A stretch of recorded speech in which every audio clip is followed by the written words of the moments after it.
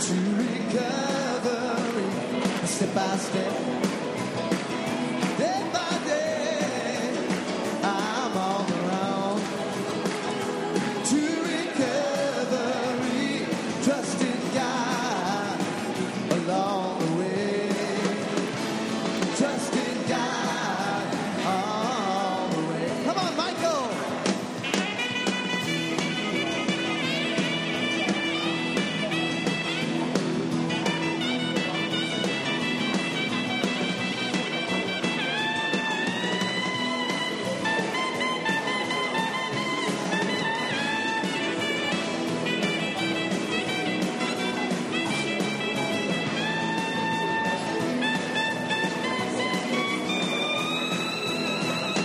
There are tears on my pillow that won't dry on their own beyond my ears. I've no sorrow, but today I don't walk alone. Yeah, 'cause I'm on the road to recovery, step by step. Day by day, I'm on the road to recovery, trusting God along the way, trusting God along the way, trusting God all the way.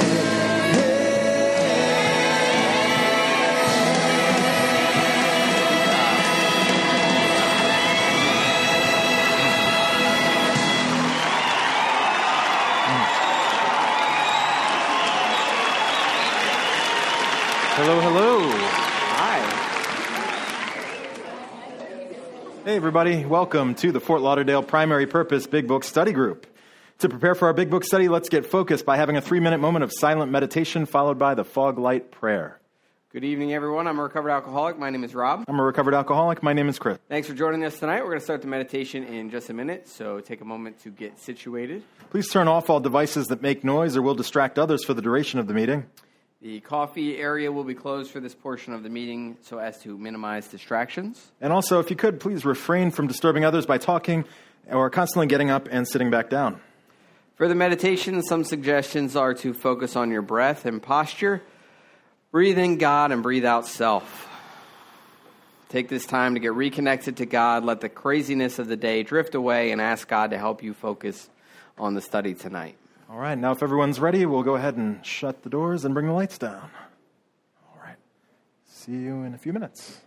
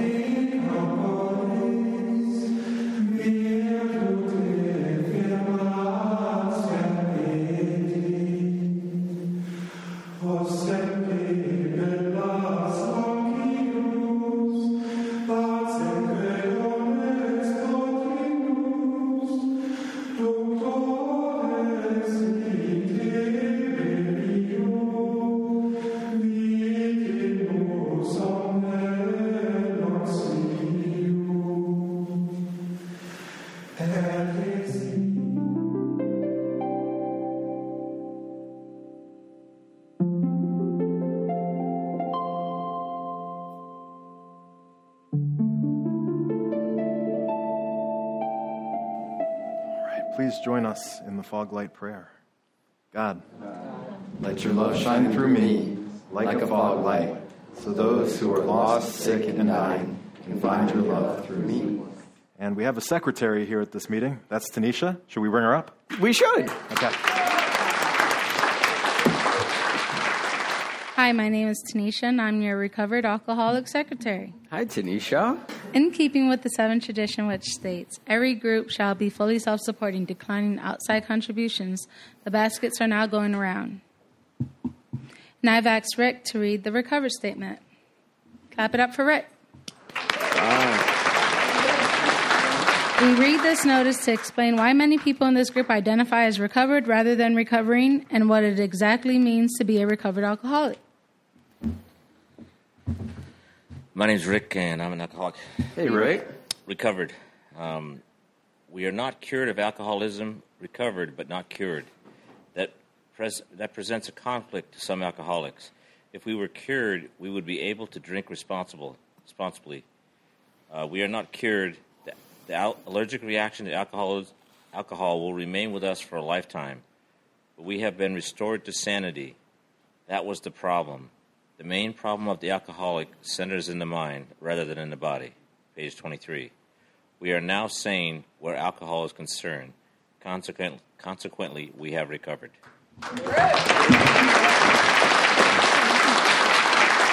1940 style Big Book sponsorship from forward to second edition Alcoholics Anonymous.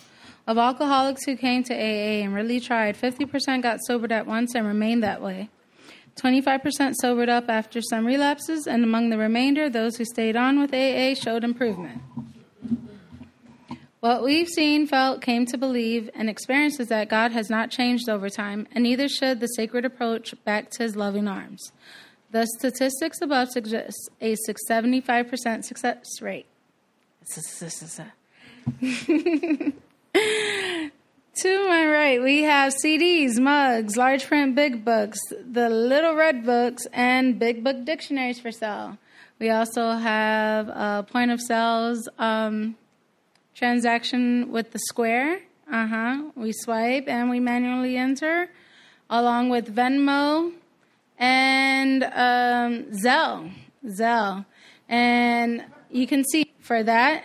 And along with that, we also take our donations through those forms of transactions, right? So we meet every Monday promptly at 7:15. Some of us show up at 5:30 for a setup and 6:30 for worship.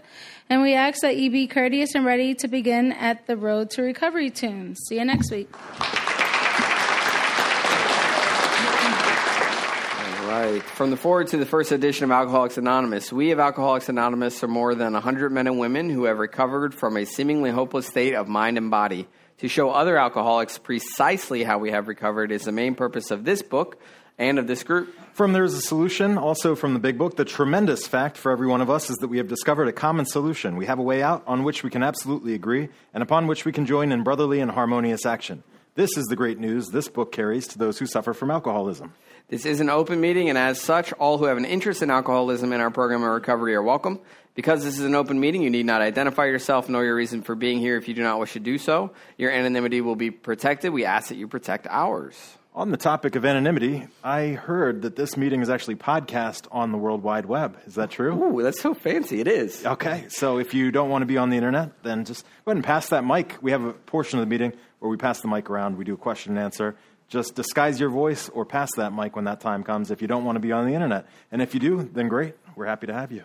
Awesome. Hello to all our internet friends. Can we have a show of hands of people joining us for the very first time? All right. Welcome. And then a show of hands of recovered alcoholics. Here we go. All right. While this is an open meeting, membership in this group is limited to those who wish to recover from alcoholism and have a desire to stop drinking for good and all.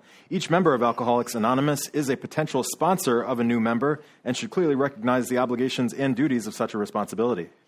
Did anybody make it past security without a big book? It is a big book study. We would like you to have a book. Just raise your hand if you need one. All right. Good job, security. Before we begin our study of the Big Book, usually we review traditions. Do we have our traditionist here this week? No, we don't, so we're going to skip on past that tradition. But if you're interested, they're on page 562 in the Fatty Patty Big Book and 177 on the Skinny. I like it. In order to help us stay focused as we study the Big Book, we use the Big Book Study Guide prepared by Joe and Charlie and Krusty Cliff of the Dallas Primary Purpose Group. All right, so who do we have reading tonight, Rob? I believe it's Grace. Grace, welcome. Tonight, go right ahead. Tonight we are going to begin the reading on page 11, but the questions are going to start at the top of, actually the middle of 12. Okay. After the pages are read, we're going to ask questions. Like I said, starting on page 12, the answers will be one sentence unless otherwise specified, and multi-part questions are simply a one-sentence answer split up by commas, semicolons, hyphens, and other fun bits of punctuation. Basically, in English, what that means is we're going to read the material once through and then redissect the information a second time through the question and answer format. Notice how the language in the questions gives us a new light in which to consider the study material. This is important because hearing the question and rereading the content offers a definite way of comprehending the material covered. After we've completed the page, we open up for comments, questions, and observations based on what was just read. If you have spiritual experiences with this information, you are free to share. However, Big Book Study is not therapy. Should you begin sharing about topics which are more appropriately discussed in a different, i.e. sponsorship, setting, please do not be offended when we cut that conversation short. For that purpose, we have fellowship meetings before and after our study time.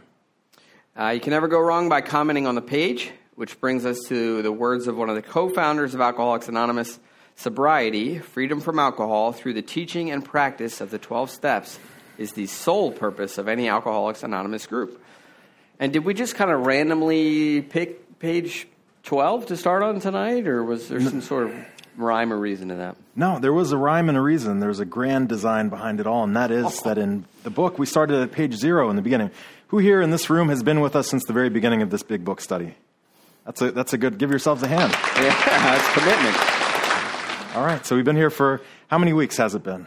Quite a few weeks, right? A lot. 12 weeks, so we did about a page a week right now. And we started in the preface and the forward. So we started at the very beginning of the big, I don't know if that's even true, but hey, what? No, there's a lot of, go back. There's a lot of Roman numerals and things that happen before that. Yeah, exactly. So that's, okay. So preface and the forwards of the Big Book of AA. We talk about the history. If I'm going to be going to AA meetings for the rest of my life, let's say I'm new, and I'm cracking this book to do the program of recovery, I'd probably want to know the history of what this all started for, and they talk a little bit about the program of action and what that looked like, and Dr. Bob meeting Bill Wilson and all of this, and the founding in June 10th, 1935. That's our Founders Day, and supposedly that's Bill or Bob's last drink. And then after the preface and the forwards, the AA history portion, we get into another really cool section of the book. That's right, and that's the doctor's opinion, also found in the Roman numerals. In the doctor's opinion, we get introduced to the idea of what this disease is that we have. We already have some sort of an idea from reading the preface and the forwards, but the doctor's opinion is with the input of Dr. William D. Silkworth, who was directing one of the largest and oldest addiction and alcoholism treatment hospitals in the nation back in the 1930s. And his experience and his theory was that we have an allergic reaction to alcohol. We are bodily different than our fellows in that regard, where, you know, how it translates to me, when I pick up a drink, I get really, really thirsty, right? And we get to learn about the disease is actually threefold. We have that physical allergy, but we also have this mental obsession that keeps us going back to that drink, and we have this spiritual malady. You know, for me, I either need a lot of God or a lot of alcohol, and we get introduced to that idea here. And then after the doctor's opinion, we get to see this disease in action. What does it look like if I have alcoholism? Well, we get to identify with Bill Wilson. He's the one that wrote the book. He's the one that wrote Bill's story. And so far in Bill's story, we've seen him start off as a stockbroker, be a successful person, actually one of the pioneers of value investing in the 20s when people were just speculating on stocks. He was going out and looking at the properties. He became an investigator for a surety company, and he got options, and he got rich, and then he ended up living, toward the end of things gradually decreased. The market crashed. He went to live in Canada with a friend. His friend in Canada kicked him out. Lois and Bill went to live with his wife's parents, and then one of them died. I don't remember which one. Do you remember which one of Lois's parents died? I don't. I'm okay, just but one thinking of the fight with the taxi cab driver. Yeah. That's always, you know.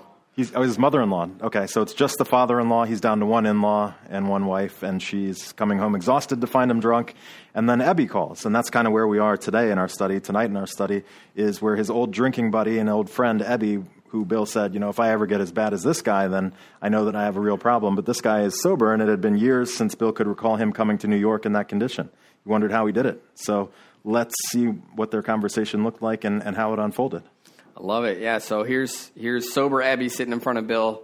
He had already told him that he'd found religion, and he's just like floored at this point, and they're going through this conversation and what that looks like. So we're going to tee it up on page 11 on Had This Power Originated in Him. My name is Grace, and I'm a recovered alcoholic. Hi, Grace. Hey, Grace. Had this power originated in him? Obviously it had not. There had been no more power in him than there was in me at that minute, and this was none at all. That floored me. It began to look as though religious people were right after all. Here was something at work in a human heart which had done the impossible. My ideas about miracles were drastically revised right then. Never mind the musty past. Here sat a miracle directly across the kitchen table. He shouted great tidings. I saw that my friend was much more than inwardly reorganized. He was on a different footing. His roots grasped a new soil. Despite the living example of my friend, there remained in me the vestiges of my old prejudice. The word God still aroused a certain antipathy. When the thought was expressed that there might be a God personal to me, this feeling was intensified. I didn't like the idea. I could go for such conceptions as creative intelligence, universal mind, or spirit of nature, but I resisted the thought of a czar of the heavens, however loving his sway might be. I have since talked with scores of men who felt the same way. My friend suggested that what then seemed a novel idea. He said, "Why don't you choose your own conception of God?" That statement hit me hard. It melted the icy intellectual mountain in whose shadow I had lived and shivered many years. I stood in the sunlight at last. It was only a matter of being willing to believe in a power greater than myself. Nothing more was required of me to make my beginning. I saw that growth could start from that point. Upon a foundation of complete willingness, I might build what I saw in my friend. Would I have it? Of course I would. Thus was I convinced that God is concerned with us humans when we want him enough. At long last I saw, I felt, I believed. Scales of pride and prejudice fell from my eyes. A new world came into view. The real significance of my experience in the cathedral burst upon me. For a brief moment I had needed and wanted God. There had been a humble willingness to have him with me, and he came. But soon the sense of his presence had been blotted out by worldly clamors, mostly those within myself. And so it had been ever since. How blind I had been. At the hospital, I was separated from alcohol for the last time. Treatment seemed wise, for I showed signs of delirium tremens. There, I humbly offered myself to God, as I then understood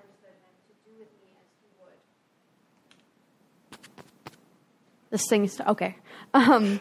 To do with me as he would. I placed myself unreservedly under his care and direction. I admitted for the first time that of myself I was nothing, that without him I was lost. I ruthlessly faced my sins and became willing to have my newfound friend take them away, root and branch. I have not had a drink since. My schoolmate visited me, and I fully acquainted him with my problems and deficiencies. We made a list of people I had hurt or toward whom I felt resentment.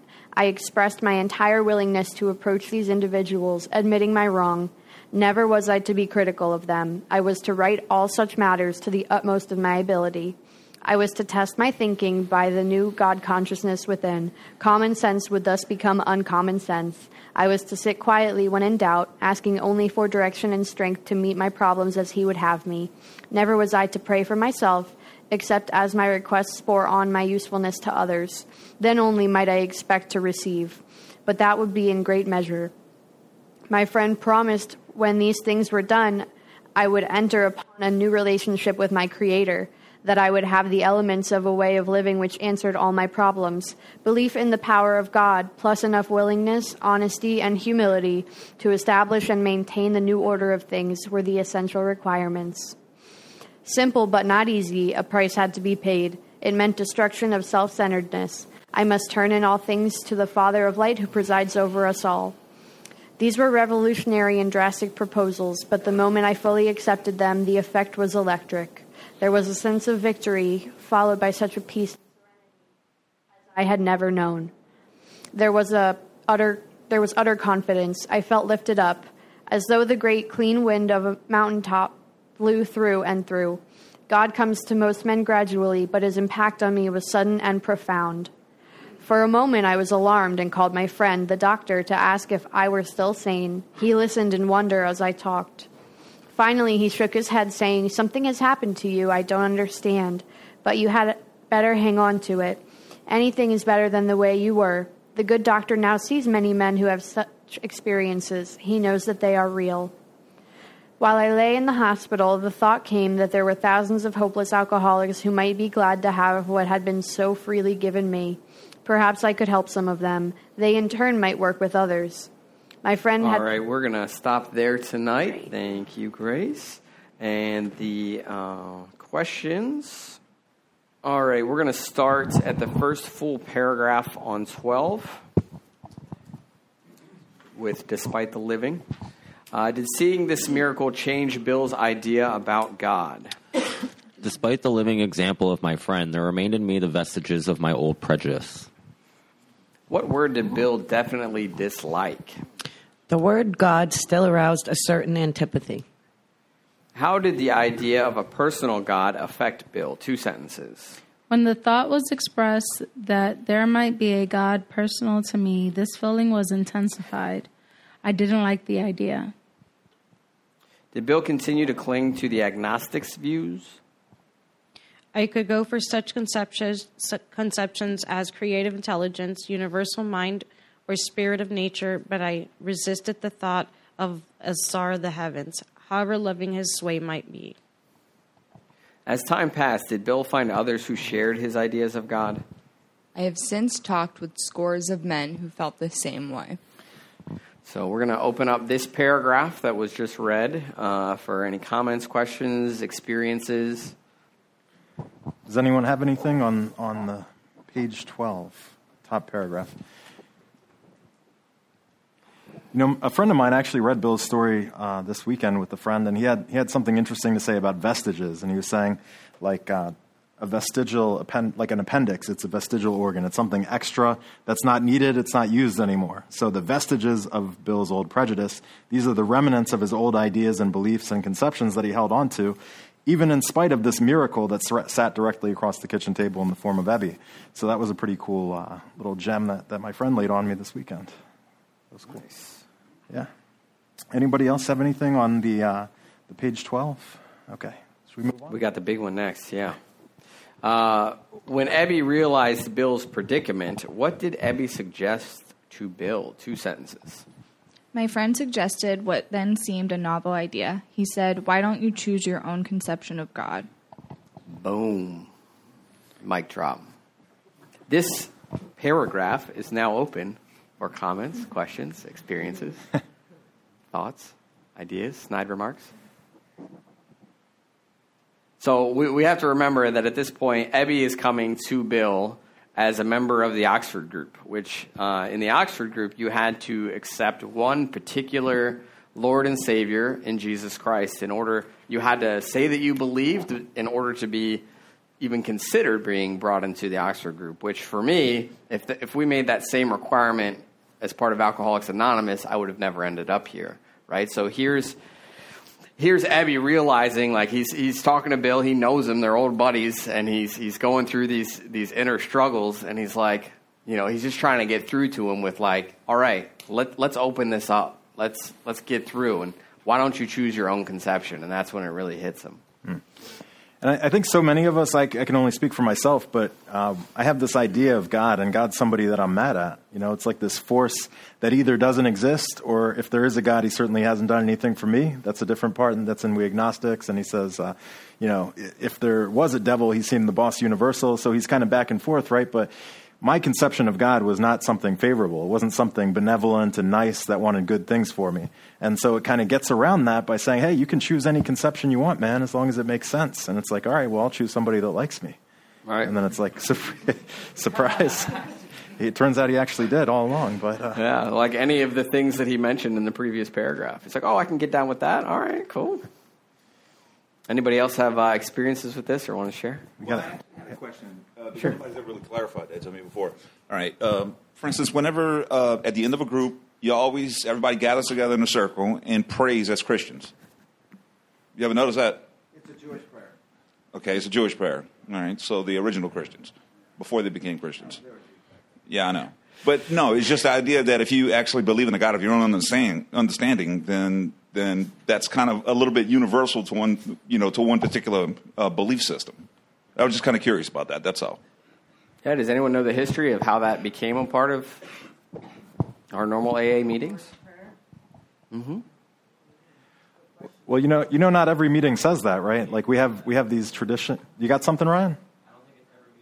Yeah, we got a fourth tradition. It says every group's autonomous, so except in matters concerning AA as a whole. So there's groups that, we say the fog light prayer. As far as I know, we're the only group that says that prayer. It's not a Christian prayer as far as I'm aware, So we have these traditions. And then again and again it says in this book, we can choose whatever conception of God we want. It talks about Hindus, Jews, Muslims, and a sprinkling of Buddhists earlier on in the preface and the forewords. We got this nifty little handout here. You can use any conception, so nobody's trying to push anything, and actually, there's not any requirements for membership, too. Sure. Well, yeah. Right. There's a reason why I mentioned that in the first place, is that my biggest problem I've always had with AA is it always felt like I had God forced down my throat. Sure. So that's the one thing I really didn't care about it. And it took me the longest time to actually to wrap my head around the whole AA group thing, because I was just pushing away from it the whole time because of that, That's why I don't like holding hands and praying either. When I pray to my God, I like to be alone. I don't know if everybody feels that way, but that's just me. I usually, as soon as the meeting ends, I leave the room. Everybody wants to hold hands, hug, pray, and all that. That's fine. It's just not my thing. Yeah, we've never held hands at this meeting. I'm just saying, it's just me. Because almost all the AA groups I've been in, I've all been the same way. So you guys are the only ones I've ever heard say that prayer before too. I've never heard that before. So cool. Yeah, I think a lot of this stuff, has been passed down, but each group, can change it as they see fit, and I don't think you're alone in feeling that way. And I've heard a lot of people share that same resistance to that prayer in particular. Hi, I'm Lexi. I'm a recovered alcoholic. What's up, Lexi? I can speak to some of the things that you just said because I think I felt those things in the beginning as well, and I think that I was really thankful for this paragraph being in there and so close to the beginning, because it doesn't really tiptoe around it, it doesn't try to skirt it. It's like, look, it straight up made me feel uncomfortable. I had old prejudices. I wasn't necessarily comfortable with this idea. And for me, when I first came into the rooms, A, I wasn't willing to say that I was an alcoholic, and B, I wasn't willing to say that I knew God, and in the beginning, I wasn't forced to say I'm an alcoholic, because if I was, it would feel inauthentic and ungenuine at the moment. And in the beginning, I wasn't entirely sure to say I know who my God is. And if I was, I could have gone through this whole program in a really unauthentic and genuine way. And even someone who's known God in the past, when I started working these steps, I kind of left that at the door for a second and just, in the very beginning, use that as AA in a whole. And I'm sure there are tons of things that you've heard along the way that you can use, but even AA as a whole, there was this big group of people that a miracle was working inside of them, and if that wasn't something higher, that I could hold on to. I'm just saying there are ways around it for sure, but I definitely get what you're saying, and thank you for letting me share. Thanks, Lexi. We'll edit No, that one of the things that I had a problem with is exactly what you're saying. If I would have said, one, that I was an alcoholic, and two, that I knew exactly who God was and I believed in that God, I would have been lying about both. And one of the things that you learn in AA is you have to be true to thyself, right? That's one of the teachings. Exactly. So how could I openly admit that I was an alcoholic, or I knew who God was and believed in God, when I didn't? I would have been lying right off the bat before I even learned anything about the book or what it's about. So that was my biggest thing too. I never wanted to admit I was an alcoholic. I learned to in time. I never want to admit to the whole God thing, but I did, as it says in the book, to a God, or about a God of my understanding. So it's gotten a lot easier for me since then. It really has. So Thank you for sharing. Thanks for sharing. I got it. Yeah, thank God for the traditions that keep this open to everybody. When I came in, recovered alcoholic Mike Chase. Hey, Mike Chase. And this is the part of the book where we're challenged by looking at Bill's reaction to the God suggestion, to the Jesus Christ suggestion that sent him off saying, no way, buddy, I'm out of here. Get the heck out of my house. When I came in, I didn't have a problem with God. I didn't have a problem with Jesus. I had a problem with the people who were representing him, the people in the churches, the people on the streets, the people who were definitely out to burn me in hell for the rest of eternity and push me and fire me and do all kinds of stuff in the name of Jesus Christ, our Lord and Savior. That's the people I was pissed at. Then I realized I don't have to go to that God, that I was able to choose my own God. And this is what this whole thing is just slowly allowing me to look at some of my old ideas. Like my sponsor once told us, somebody who told somebody, why don't you go back to your church of birth, check it out for a few sessions, and leave as an adult from an adult perspective? See, all the ideas I had when I came in at age 24 were based on a 3-year-old to 7-year-old to Star Wars and a bunch of weird, crazy, diddly-do stuff. And my conception of God was so messed up, I had no idea. But by having this book and allowing people to sort of come to my own understanding, we don't do the white chip in this meeting because we want people to think about it for a while. I know people, the first time they go to an AA meeting, it's like, dude, go get your white chip. Go get a white chip. You're an alcoholic. Go get it. And it's like, yeah, they go get a white chip, and they're not ready. We don't force people in. We shouldn't be forcing people into AA to admit you're alcoholic when you're not ready and choosing a God when somebody else is. So I'm a recovered alcoholic named Kelly. Hey, Kelly. Okay, so I, like Mike, had a real problem with the people that represented the church because I was all mixed up. I was Catholic, Baptist, Presbyterian, Agape, whatever you want. But the thing is that when I came into the room, I was desperate enough for change that I was willing to take any suggestions. And I was told to pray. Not to who. Prayers were suggested to me. So I did that. I really had no idea who I was praying to, but I was just that desperate. And I know for me and for lots of other women and even some men that I have dealt with, just by simply taking the suggestion of prayer to a greater something in charge, whatever it is, whatever it looks like, because I can't even tell you what God looks like. I don't have an idea. But I do know through personal experience that those prayers that were suggested to me, I didn't really care who he looked like or what he did. I didn't care. I just was willing to try. And when I was willing to try, slowly but surely, the obsession became lifted. My mind started to ease up a little bit on my own self because I was taking a baseball bat to myself left and right, left and right, left and right. And the only thoughts that would come to me were really negative, bad, nasty, self-hating thoughts. So I took that suggestion of that third step prayer. And again, I didn't have an idea of what this man looked like, or woman, or whatever, the entity. No idea. I was just in enough pain to try the prayer. And it works. And that's all that I can say to you. It's a way of living, a design for living that will reveal itself to you if you try. That's it. So, yeah, and that's just my personal experience, and it works on a daily basis, and it works sometimes on an hourly basis. So I don't know what God looks like. I don't even care. I think it works more on a minute by minute, hourly basis. I just know that it works, and it doesn't only keep me from drinking, it keeps me peaceful and serene, and sometimes even happy.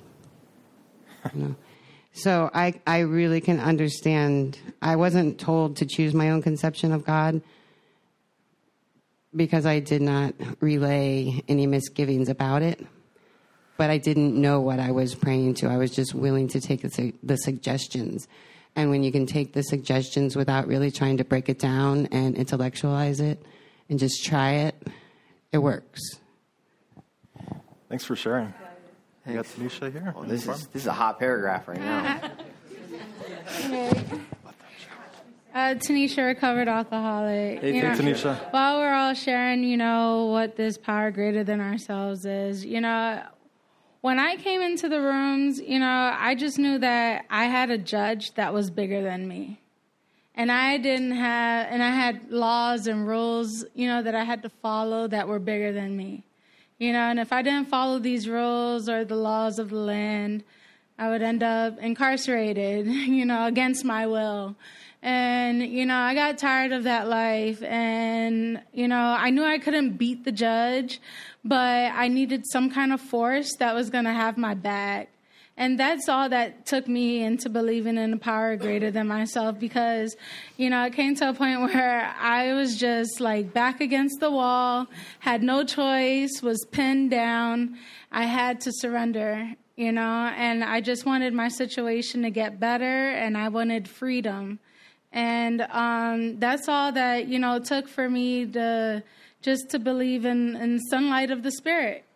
Simple, And, it sucks, but when it went dark at night, I was like, where's the sun? Like, okay, the moon is the other sun, because it lights up the night.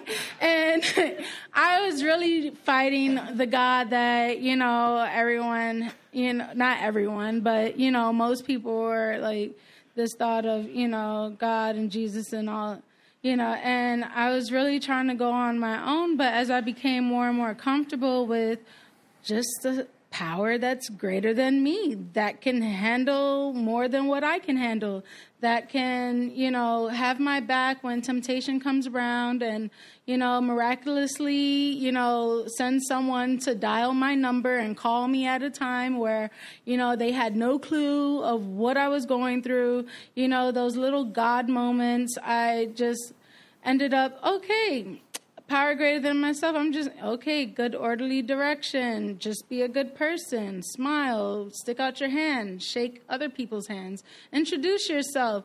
These commonly things became now new to my life and became my new normal.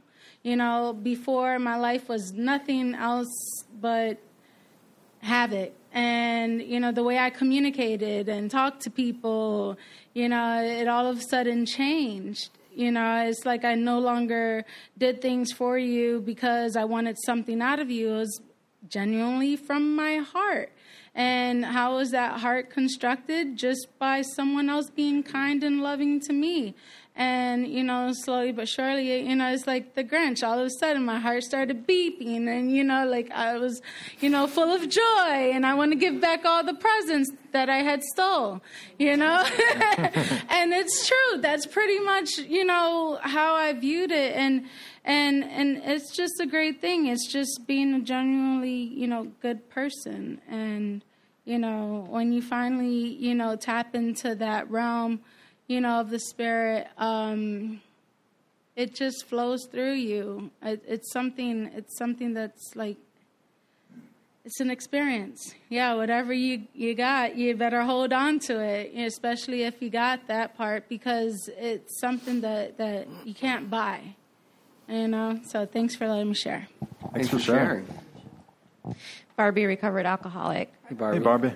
So in the beginning, I struggled so much with the God thing. I wasn't willing to sit there and admit that there was this almighty, powerful creator that, that loves me. So in the beginning, what I had to do was I had to use, like, they sit there, it says, like, in the 12 and 12, it talks about how, like, we could use the group AA in a whole. So I had to use that group of drunks and realize that, like, that group of drunks was God until I was able to come up with my concept of God. Because I wasn't even, like, I was shattered. I came in through, this last time around, like, I came in because, like, I had lost everything. I lost my children, and I had, like, no choice to try something because I had tried everything else. And it wasn't until, like, even one person, like, pointed out to me that I had, like, this victim mentality and that I should pray. And then I'm like, what am I praying to? Like, I pray because all these smiley faces, like these smiling, glowy faces of, like, these people in like at these meetings, like, I wanted that. Why can't I be smiling? Why can't I be glowing? But, like, that pain of, like, feeling like that I am the victim and somebody actually pointing out, like, how dare you point that out about me? but like that pain inside that made me finally like hit my knees. Because I remember like I got the sponsor, but I thought a sponsor was supposed to just like listen to your problems. And she said, you needed to read a lot of page 417, Barbie, but more importantly, you need to say the third step prayer. And like I hit my knees and I said that prayer, and it wasn't immediately, but like that pain that I felt, like it started to lift, and I started to understand like what these people, like as an initial, like these happy glowing faces, I thought they were on something and they weren't sharing. That's initially what I really thought. I was like, how are they using successfully? Because they're using successfully and somebody's not showing me how to do this. And, but I wasn't ready to recover, but I was willing. So like at the end of the day, you don't have to be ready to recover, but you do have to be willing. And like that just all goes on with that concept, your own concept of God. Whether it's the universe, whether it's the sun, the moon, that group of John, it's like as long as you get it and you just pray to it, that's all that matters. That's all I got. Thanks for sharing. We got Grace up front at the podium, and then we got Jess back here. Grace, what's going on? I'm Grace. I'm a recovered alcoholic. What's up, Grace? So when I came in, I'd been in the rooms long before I was ready. Some of you may know my parents are in the rooms in another state. And so I've been going to meetings since I was first caught using when I was about 13. I'm also formerly, I was raised Catholic. And when I was about 11 or 12, I felt so strongly that was not what was for me, that my dad had me write a 3-page list of all the reasons why I didn't want to be Catholic. And I had to discuss it with the priest, and we stopped on number 3, which was the gay marriage issue. But that was just me, and I thought that God was judgmental and sinning, and that I would be condemned to hell just because of the way I felt. And but when I came into these rooms, I crawled into these rooms. And my home group is Our Lives Are on the Line, 7 o'clock, East McNabb, Saturday night, called, and we study the stories in the back of the big book.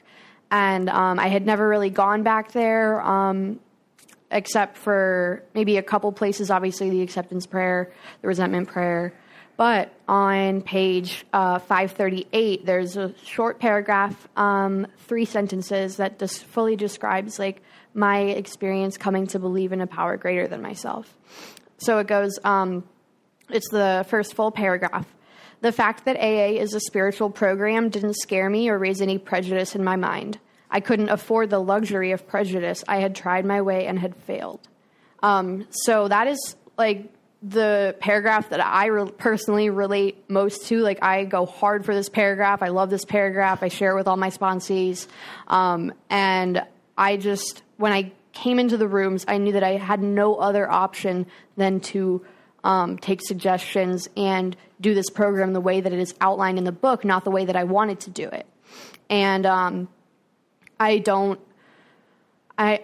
can't physically see my God other than through other people. I don't know what they look like, if it's a man or a woman or a spirit or what. I just know that when I pray, you know how when you are venting to somebody and you can tell if they're listening or not, and if they're not listening, they're like, damn, that sucks. Oh, really? And they're not very interested. They're checking their phone. They're looking at their watch. You know what I mean? And the difference between that and a sponsor or a friend, really listening to you and caring about your issues and adding input and things like that. That's how I feel when I pray. When I pray, I feel heard. And that's how I know that that God is real for me. So thanks for letting me share. Thank you for sharing. Is it working? Okay. There it is. Jessica, I'm an alcoholic. Hello, okay, Jessica. so I don't know. The word God is, to me, what it is, but then there's also gift of desperation, and that's a lot what Kelly was talking about. She received that gift, when nothing else fails, and when you hit that, bottom, to the fact that, you're willing to do whatever the suggestions are to get what that teacher has, and your surroundings, your fellowship, the meetings, people at the meetings, and you come in and you smile and wow, I want what they got. So there's this other wise teacher that taught me about when you get into this third step, and actually not even that, in an agnostic, where you actually, as a step work, as an assignment, you go around to different spiritual teachings to 4 or 5 different churches or 4 or 5 different types of, religions, or what you go out and search for as an assignment. And that was helpful too. And it gave you an opportunity to find out what's out there and actually do some, homework on it and feel what actually came to you. So that's all. Awesome. Thanks for sharing. And we got Barry up here coming right at you. Hello, recovered alcoholic. My name is Barry. What up, B? And I love that this 20-word paragraph has prompted a lot of discussion. I think it's great because we're talking about the very beginning of the journey here. Steps 1 through 3. When we have seen, okay, my way does not work, literally and figuratively, dead end. We're talking and using the word could. This could happen to me where I am relieved of the obsession to drink alcohol. Alcohol is no longer, almighty and powerful over me, and my life could possibly become manageable again. And I'm thankful that, I found this group, and through which I found my sponsor, who is still on that ride. If you look at a line at an amusement park, you're standing in line, and if you got one ride over here where, leading to nowhere, leading to death. And then this ride, my sponsor is still on and guides me through the rest of the steps. We're talking about 1 through 3 here. And the use of the word could, just brings me back to that point of desperation where I knew that what I was doing was not working. And yeah, the 3-letter word, that we use so frequently in God is intimidating and scary, but it could work. And I know that is a fact because I see people who are still on the ride and it's working with them. So it's just encouraging to me. Thank you. Awesome. Thanks for sharing. Oh, one more on the hotness. I'm going to make this quick. I'm Ryan. I'm an alcoholic. What's up, Ryan? Hey. So the word that keeps sticking out to me here is conception. And conception to me is like an idea or an opinion. And I'm pretty sure that even before I came into this program, I probably had a conception of God that just didn't work for me. And I think something that I got from this program is creating another conception of God that would work for me. So, I mean, I can see why people can get hung up on this. But I think it's just like changing an idea. I don't really think it's as tough as we're making it seem to be. So that's all I've got. Thanks for sharing. The whole your own conception of God is what actually got me into the rooms. And it's going to say in the next paragraph too. It's only a matter of being willing to believe in a power greater than myself. So it doesn't define what that power is, right? So it kind of meets us where we're at. And that's 2 paragraphs ahead. Okay. Thank you, Rob. should we read it? All right. Should we get this next one? How did that suggestion hit Bill? That statement hit me hard. Nice. Thank you. That was the best delivery all night. What melted? It melted the icy intellectual mountain in whose shadow I've lived and shivered many years. Bill then stood where? I stood in the sunlight at last. Okay. Awesome. This is open for comments. Anybody had the moonlight at last? Anybody had the icy intellectual mountain melted? Wants to comment on that? Anyone lived and shivered under an icy intellectual mountain? You got one up front? Okay, sweet. Just saying I relate. Me too. Absolutely. All right. Anyone else before we get on to the next paragraph? Okay. Oh, we have one. My name is Blake. I'm an alcoholic. Hey, Blake. For me, when it came to the icy intellectual mountain, it wasn't really that I was smart or anything. It was more that I was intellectualizing, not to crosstalk, but what Kelly said about intellectualizing the whole process. Going through it, I would try to rationalize or reason with my spiritual awakening rather than just accepting it. Like they say, sometimes quickly, sometimes slowly, and mine's more of a slow spiritual awakening. And it's so much easier when you just decide to like open your heart and your mind to something that's greater than yourself. I mean, for me, it's God, but that's all I have to say. Awesome. Thank you for sharing. Anyone else? All right. Next paragraph. What must we be willing to believe? It was only a matter of being willing to believe in a power greater than myself. What more is required to make a beginning? Nothing more was required of me to make my beginning. When does spiritual growth begin?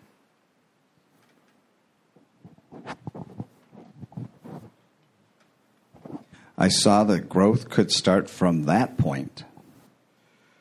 What is the foundation of success in the program of Alcoholics Anonymous? Upon a foundation of complete willingness, I might build what I saw in my friend. Note, do you believe you have the complete willingness that is required to be successful in this program? Did Bill decide he would have it? 2 sentences. Would I have it? Of course I would. Got him. All right, this paragraph is open for comments, questions, experiences. Well, I think there's been some good things shared on this already, you know. Just, I don't have to know what I'm praying to. I don't have to have a conception of God even. I just have to be willing to say the words sometimes and go through. Sometimes it is going through the motions. And, Awesome. Should we continue on? We'll keep going. Okay. Of what was Bill then convinced? Thus was I convinced that God is concerned with us humans when we want him enough. What was Bill at long last able to do? At long last I saw, I felt, I believed. What fell from his eyes? Scales of pride and prejudice fell from my eyes. What was he then able to see? A new world came into view. The comment in the book says, here's where Bill took step 2 as we now understand it. Of course, it wasn't laid out as step 2 at this time. Next paragraph, or we can comment on this paragraph. We got one. Recovered alcoholic Mike Chase. Mike Chase. When I read this part, I always like to go back and see what was going on in Bill's before they edited out what was really going on. Ebby had come and visited Bill and thrown him at this "Give Your Life to Our Lord and Savior" spiel, and Bill sort of fought back at that, didn't like it, but later that day he just kicked Ebby out of his house because he felt so offended that how dare you come and try to sell me this stuff. But he started going to the Oxford group to check it out. He wanted to see what was truthful to this. So by second step, he's going to the Oxford group. He's seen a bunch of homeless sots, incredible drunks who are staying sober on a day-by-day basis. And he's jumping into it. He's loving it. He's showing up drunk. He's doing the tambourine shanking. He's having a great time. But he still continues to get drunk and shows up drunk. It wasn't until somebody suggested, why don't you just stop drinking for a while and give this thing a chance, is where this actually started to work with him. So he did not jump 100% in until like coming to an AA meeting, seeing a bunch of us who have found sobriety through a relationship with our own God of understanding. And then he was willing to follow through with the work. But up until that point, he was still pushing back, very leery of it. So, yeah, absolutely. That's definitely how I got my hope. It was first one sober drunk that God put in my life via Craigslist as a roommate. And then, eventually I found a whole group of you people that were talking about peeing the bed out loud and recovering from this thing called alcoholism. Serious. First meeting. Anyone else? Got one? I think we're back to Q&A. All right. Love Q&A. What did Bill then realize about the doggerel on the old tombstone at Winchester Cathedral? The real significance of my experience in the cathedral burst upon me. For a brief moment, Bill had needed and wanted what? For a brief moment, I had needed and wanted God. When Bill was willing to call on God, what happened? There had been a humble willingness to have him with me, and he came. Note, have you ever found yourself in deep trouble and tried to make a deal with the God of your understanding? Did God fail you? Did you keep your end of the bargain? What ended Bill's feeling of the presence of God? But soon the sense of his presence had been blotted out by worldly clamors, most of those within him, myself. How long and what kept Bill from being able to sense that presence again? 2 sentences. And so it had been ever since, how blind I had been. All right. Does anyone want to share their experience? Here we go. Hey, I'm Ryan. I'm an alcoholic. Hey, And Ryan. I like this paragraph because I feel like this is one of those parts in the story where, like, you know, I can kind of gauge where I am with my spiritual living. Because if this paragraph makes me feel a little uncomfortable, then I know I'm probably not doing the right stuff or doing what I should be doing. I had an experience of being able to go out with my pastor for coffee a couple of times, and I remember talking to him about how I thought like the Old Testament people had it like really easy, because you know, like Noah, like here's the voice of God telling him to build a boat, and like Moses has this like burning bush that talks to him. Like if a bush talked to me, I'd probably listen to it. And like without skipping a beat, though, he was like, "Yeah, but how many burning bushes have you walked past?" And I was like, oh, "Great, yeah, this is just great." But like it's true though. Like there was one point where like I noticed like when I was doing my morning devotions, in between each devotion that I would do, I would sit there and check Facebook, right? And I'm like, "Oh, I'm doing my morning devotions." No, I'm not, because I'm not leaving any room there for God to show up if I'm not even involved in it for 2 minutes at a time, because I have to check Facebook in between. Or like, oh, I don't even have time to do it today. I have to get to work. I'm in a rush. Or like whatever other worldly clamors are going to come up. So I really like this paragraph. I just think it's a really good gut check on where I stand with my relationship with God, and if it's just a one-way street, or if I'm actually involved in it, or if I'm just, you know, when I get down on my knees and pray, I'm talking to God, but am I listening for what God has to say back? So that's all I've got. Thanks, Ryan. Thanks for sharing. I got a buddy back home where I got sober that used to say, "Thank God I never had a burning bush moment, because I'd have probably tried to smoke it."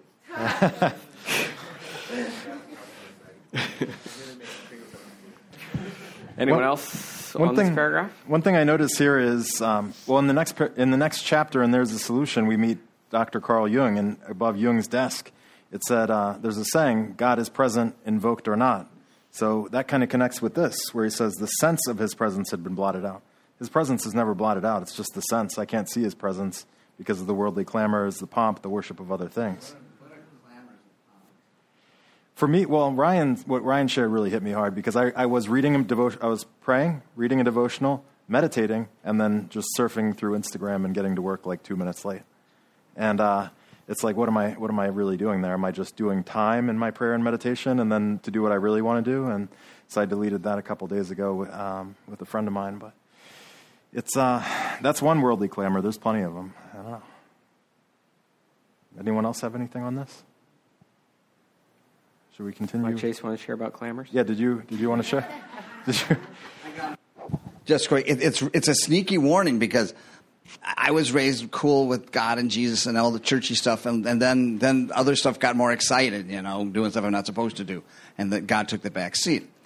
In recovery, how often do people get really into the God thing, get into the daily meditation, get into, and then comes the high-paying job, or the really cute girlfriends, or the cute boyfriends, or the vacations, or the new cars, and where is our program in relation to, so we can work backwards just the same way. Put stuff in front of this newfound, and that we go out and drink. Thanks for sharing. Next paragraph. What happened at Towns Hospital? At the hospital, I was separated from alcohol for the last time. Oh, there's another question. Why did Bill believe it was a good idea to go to Towns Hospital? Treatment seemed wise, for I showed signs of delirium tremens. There's a comment in the book. Bill entered the hospital on December 11th, 1934. remembering that Dr. Silkworth predicted that Bill would die of a heart attack during DTs or become a wet brain. And this is now Bill's fourth detox. Anyone here ever been to detox more than one time? Okay. All right. You're in good company with Bill. This is also his last detox. Anyone want to share on this paragraph before we move on? Awesome. Next paragraph. What was the first thing he reported doing at the hospital? 3 sentences. There I humbly offered myself to God, as I then understood him, to do with me as he would. I placed myself unreservedly under his care and direction. I admitted for the first time that of myself I was nothing, that without him I was lost. Note says step 3. Next question. He ruthlessly faced what and became willing to have what happen? I ruthlessly faced my sins and became willing to have my newfound friend take them away, root and branch. I've not had a drink since. Note in the book says steps 6 and 7. Comment, Bill made this decision on the afternoon of December 14th, 1934. So 3 days later in detox. Turns out he's doing what we now know as step work. How dare he not do his 90 and 91st? The question is, by taking the steps as we now understand them, was Bill successful in sobriety? I have not had a drink since. Oh, yeah, thank you. Bill lived another 36 years and never returned to drinking. All right, we got a sharer back here. Hi, I'm Jessica again. Hi, Jessica again. So the same wise teacher taught me about sin and what sin really is. You know, it's actually back in the day when they used to shoot the arrows into, you know, the mark. You know, so this guy would stand next to the big target, correct. And when the guy who was shooting the arrows missed, he would say sin, right? Am I right? Mm-hmm. And so that's kind of like... It's an archery term. Missing the mark. Thank you. Nice. What did Bill share with Ebby? My school mate visited me, and I fully acquainted him with all my problems and deficiencies. Note in the book says step 5. What list did Bill make with Ebby's help? We made a list of people I'd hurt or towards whom I felt resentment. Note in the book says step 4 and 8. Was Bill willing to make restitution? I expressed my entire willingness to approach these individuals, admitting my wrong. Step 8. Did Bill intend to make restitution? 2 sentences. Never was I to be critical of them. I was to right all such matters to the utmost of my ability. Step 9. This paragraph is open. Oh, okay. You're way ahead of me. All right, so here we are. He's in detox, right? If many of you notice, the books here have the checkered tape on them with the suggestion for the real alcoholic that these steps should be worked quickly, right? Because who am I as a sponsor to determine how quickly or how sick you are, and I need to get you to God as quickly as possible so that you can help us in the trenches carry this message to the next alcoholic. So, Bill is in detox, and he has already started what we now know as step work, but he's really doing the concepts from the Oxford group, which I believe their program of action had 6-ish steps, if I'm not mistaken. That's what I've heard. Anybody else been to treatment a couple times? You know, I really relate to what you're saying, Rob, and I feel you about that, because when I went to treatment, I built up such a sense of pride and like self-worth. It wasn't justified, though. I felt like, yeah, you know, I'm good. I'm going to go out there and just tackle all my problems. And yeah, we got to get through these steps quick. Like if I was still shaking and trembling the way that I was on day 1, on day 90 when I left, then maybe there's a little more desperation, because our mind tricks us. The recuperative powers of the ego. So. It's like the back of the toilet bowl, right? As soon as we flush it out, it just fills back up with ego. Yeah, it's an upper decker. The amazing recuperative alcoholic ego. Yeah, my sponsor recognized that he had a very small window where I was willing to do these things that some normal people might think is crazy, or alcoholic people think is crazy, and he knew that if we waited too long, then that gift of desperation that we already spoke about would go out the window, and I might squander my chances at recovery if I didn't get through these steps. If I get a little bit of money in my pocket, if I get that new job, if I get that new girlfriend in the rooms, and hey, yeah, this not drinking thing is not too bad. These steps can wait, right? If I'm the real alcoholic, ultimately, if I'm untreated, I'm going to drink, So thank God for good sponsorship. So do we have time to finish the QA? Should we try to power through with the QA? Let's power it. All right. We can at least get these next couple paragraphs. I heard some no's. All right. It's got a bunch of naysayers in the audience. What did Bill do to test his thinking? I was to test my thinking by the new God consciousness within. Step 10. As a result, what did Ebby tell Bill would happen to his thinking? Common sense would thus become uncommon sense. What was Bill to do when in doubt? I was to sit quietly when in doubt, asking only for direction and strength to meet my problems as he would have me. Step 11. Next one's a two-parter. How often did Ebby tell Bill he could pray for himself? Is there an exception to the never? Never was I to pray for myself, except as my requests bore on my usefulness to others. Did Ebby tell Bill that prayer and meditation could be practical and productive? 2 sentences. Then only might I expect to receive, but that would be in great measure. Nice. That's wonderful. Let's do the next paragraph. Ebby promised Bill that once he had taken the steps, as we now know them, Bill would know 2 things. What were they?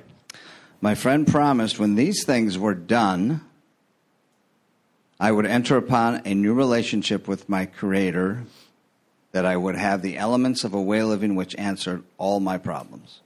Whew, not just the alcohol problem. Interesting. What did Ebby tell Bill were the essential requirements for real success in sobriety?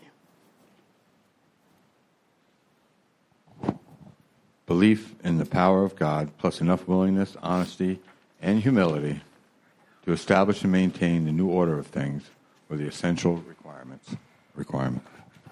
All right.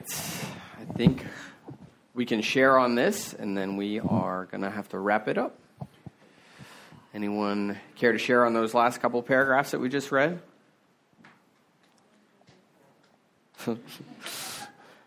Well, I just think it's... We have validation. I just think it's interesting that he's saying to maintain the spiritual experience. Like, we can have the spiritual experience from doing the steps, but we got to do... What does it say that we got to do to maintain it? Well, we have belief, and there's belief in God plus willingness, honesty, and humility. So there's the elements, and those make up the way to maintain that spiritual condition. So. Yeah. Yeah, I love, it says it multiple times throughout the book, where this new way of living answers all of our problems, right? Not just our alcohol problem. And that's as much as, I'm willing to give those things to God, right? As much as I want to keep my will and control certain aspects of my life, then I will reap the consequences of that, and they are normally not good. So, anyone else? Quick one? All right. Yeah, we got a quick one? Okay. Yes. Let's do it. Put a bow on it. There you go. Oh, okay. It was a friendly greeting. All right. I like it. Let's give it up for Grace for being our reader tonight.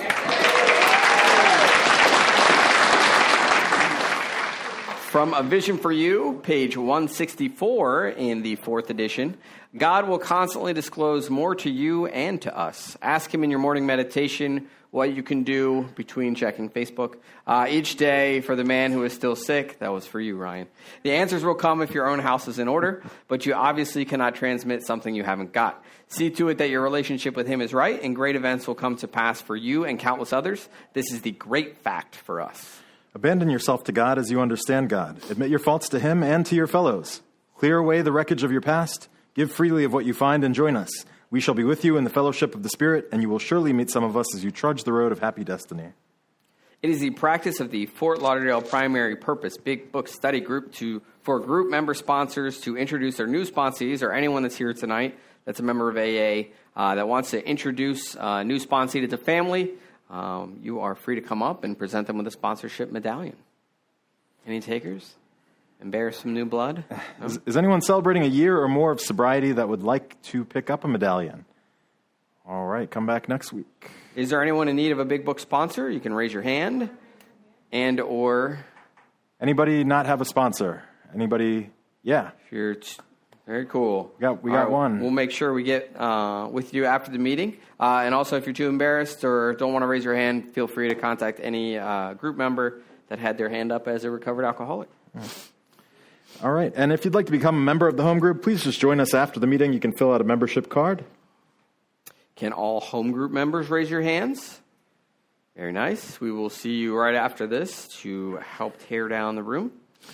Thank you, everybody, for joining us tonight. We hope to see you next week or Thursday. Thursday is our Alcoholics and God Step Series workshop. That starts at 7:15.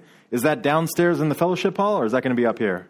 Downstairs in the fellowship hall, 7:15. This Thursday, we got Doc H. He's starting the Step Series. Step 1, the same guy that's doing the Big Book study at 4D right now. He's an awesome speaker. He's an awesome guy all around, and I hope you guys come and check him out. I know I will. We have a lot of Doc fans in the room. Please wait until you are at least 75 feet away from the doors to vape and or smoke. And if you are one of those little vapey dragons, you do have privilege up here if you're going to help us set up the room again. You can come right out here on the balcony. But we do share this building with lots of lovely people, so please be respectful of those people and stick to the designated smoking areas on the corner of the building and or very far away on the beach. Should we close the meeting seated with the Lord's Prayer? Let's do it. All right. Whose Father? Our Father, who art in heaven, hallowed be thy name. Thy kingdom come, thy will be done, on earth as it is in heaven. Give us this day our daily bread, and forgive us our trespasses, as we forgive those who trespass against us. And lead us not into temptation, but deliver us from evil.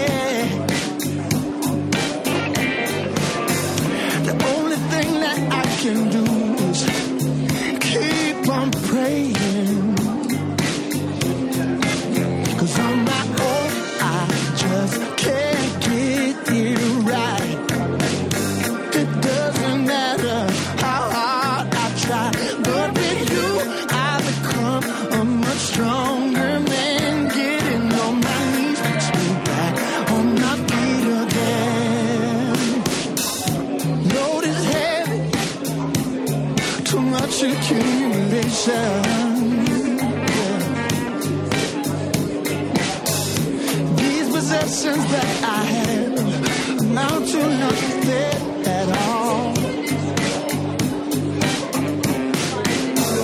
And I am willing to hand over every one of them,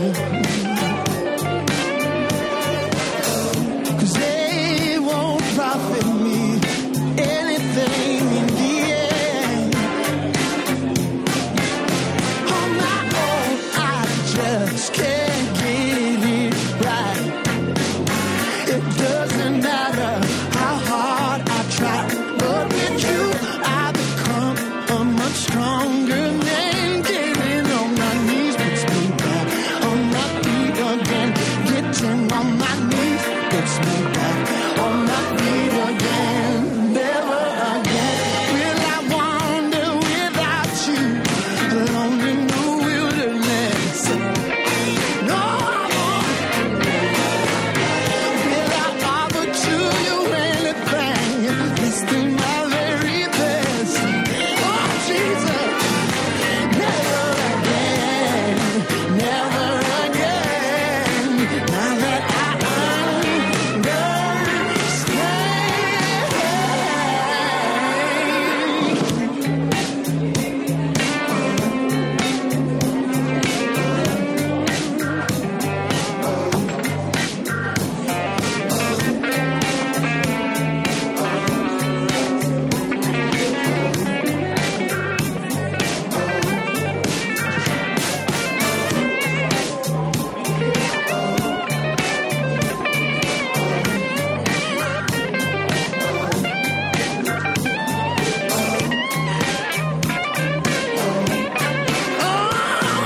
I just can't get it right.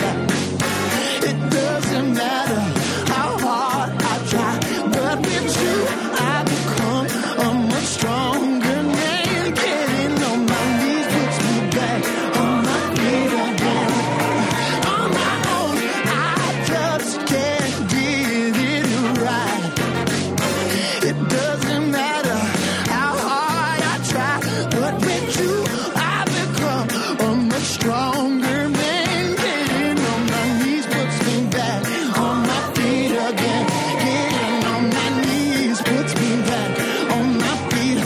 Getting on my knees puts me back on my feet again. Yeah, yeah,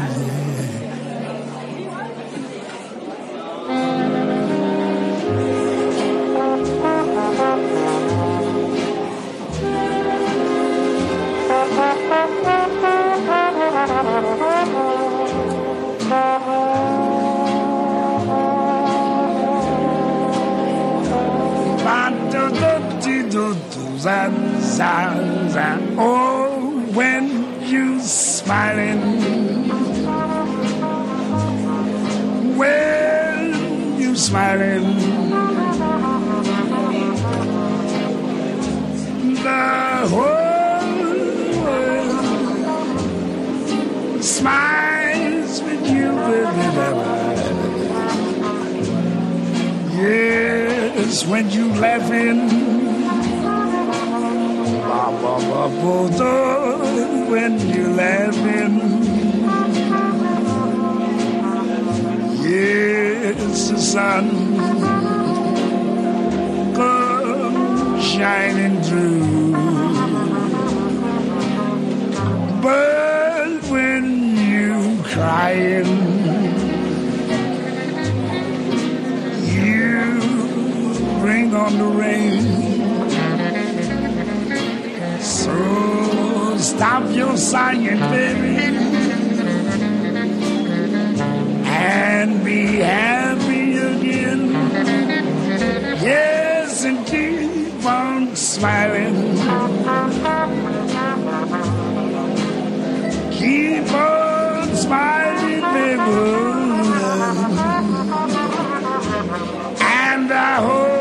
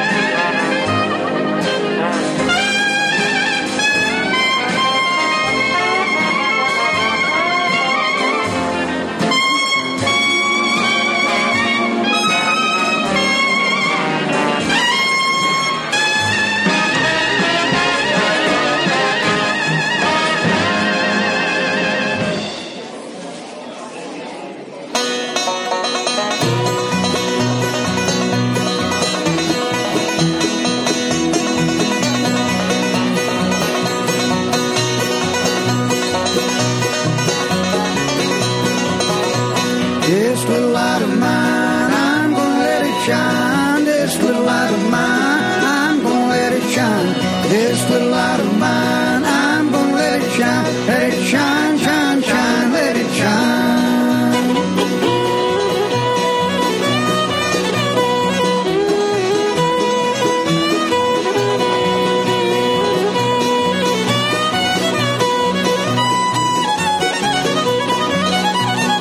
Everywhere I go, I'm gonna let it shine. Everywhere I go, I'm gonna let it shine.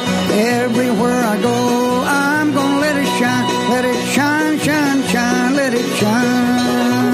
This little light of mine, I'm gonna let it shine. This little light of mine, I'm gonna let it shine. This little light of mine, I'm gonna let it shine. Let it shine, shine, shine, let it shine.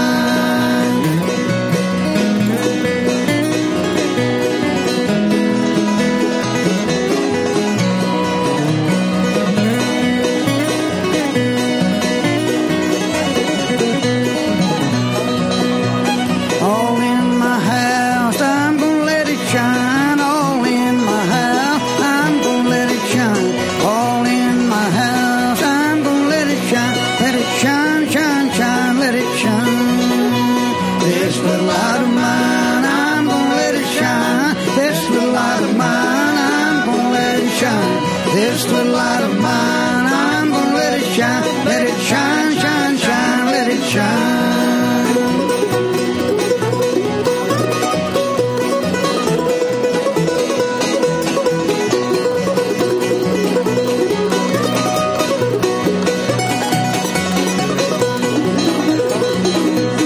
Out in the dark, I'm gonna let it shine. Out in the dark, I'm gonna let it shine. Out in the dark, I'm gonna let it shine. Let it shine, shine, shine, let it shine. This little light of mine, I'm gonna let it shine. This little light of mine, I'm gonna let it shine. This little light of mine, I'm gonna let it shine. Let it shine, shine, shine, let it shine.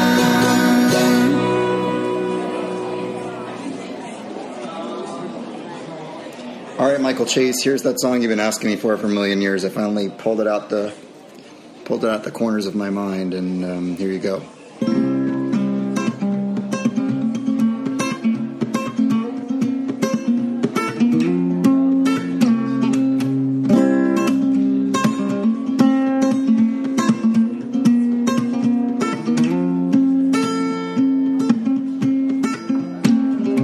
Fog is lifted, I see the light. Count my blessings when I go to sleep at night, and I dream now.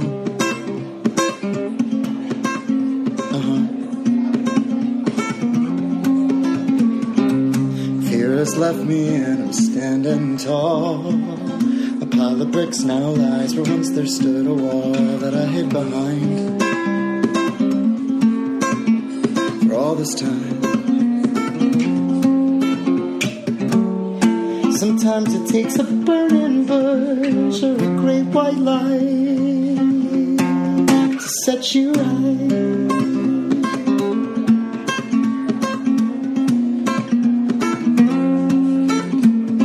Well, my eyes don't cry now, and the mouth to dry. Pity party's over, the guest of honor has arrived, and he's almost up. For the first time in my life, are green now, growing vines. They twist and turn each way, flowers blooming all the time right outside my door. Like never before. I had to change everything to realize that today is the best day of my life.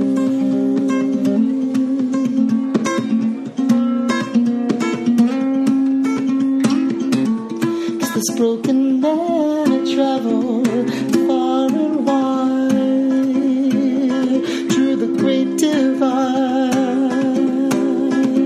through his own heart, yeah. Well, I have a life today when it give away and it's just about to start.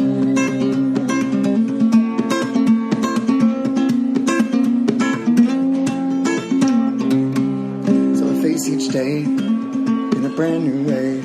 Show up and plug in my guitar, and I play my songs, and people sing along and stomp their feet and raise their arms. And here in this moment that we share, nothing could compare.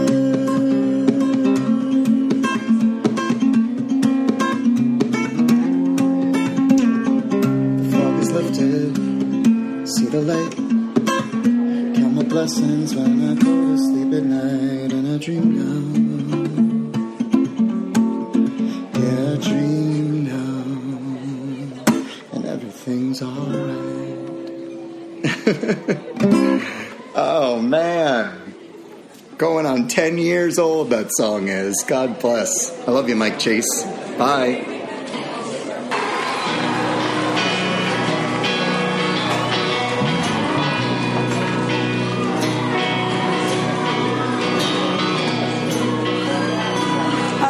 This one, don't you?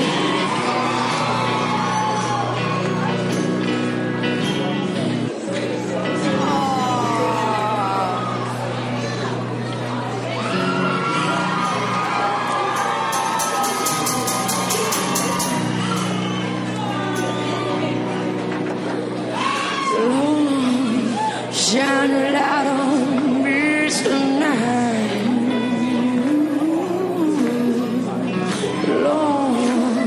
Shine a light on me tonight. There ain't no place for a woman like me. My hands are dirty, but my soul is clean. So Lord, shine a light on me tonight. I'm taking these feet as far as the road. Work these hands right down to the bone. Work these hands right down to the bone. I've worked so hard for someone I don't know. Watch these walls be bought and sold. So Lord, shine your light on me tonight.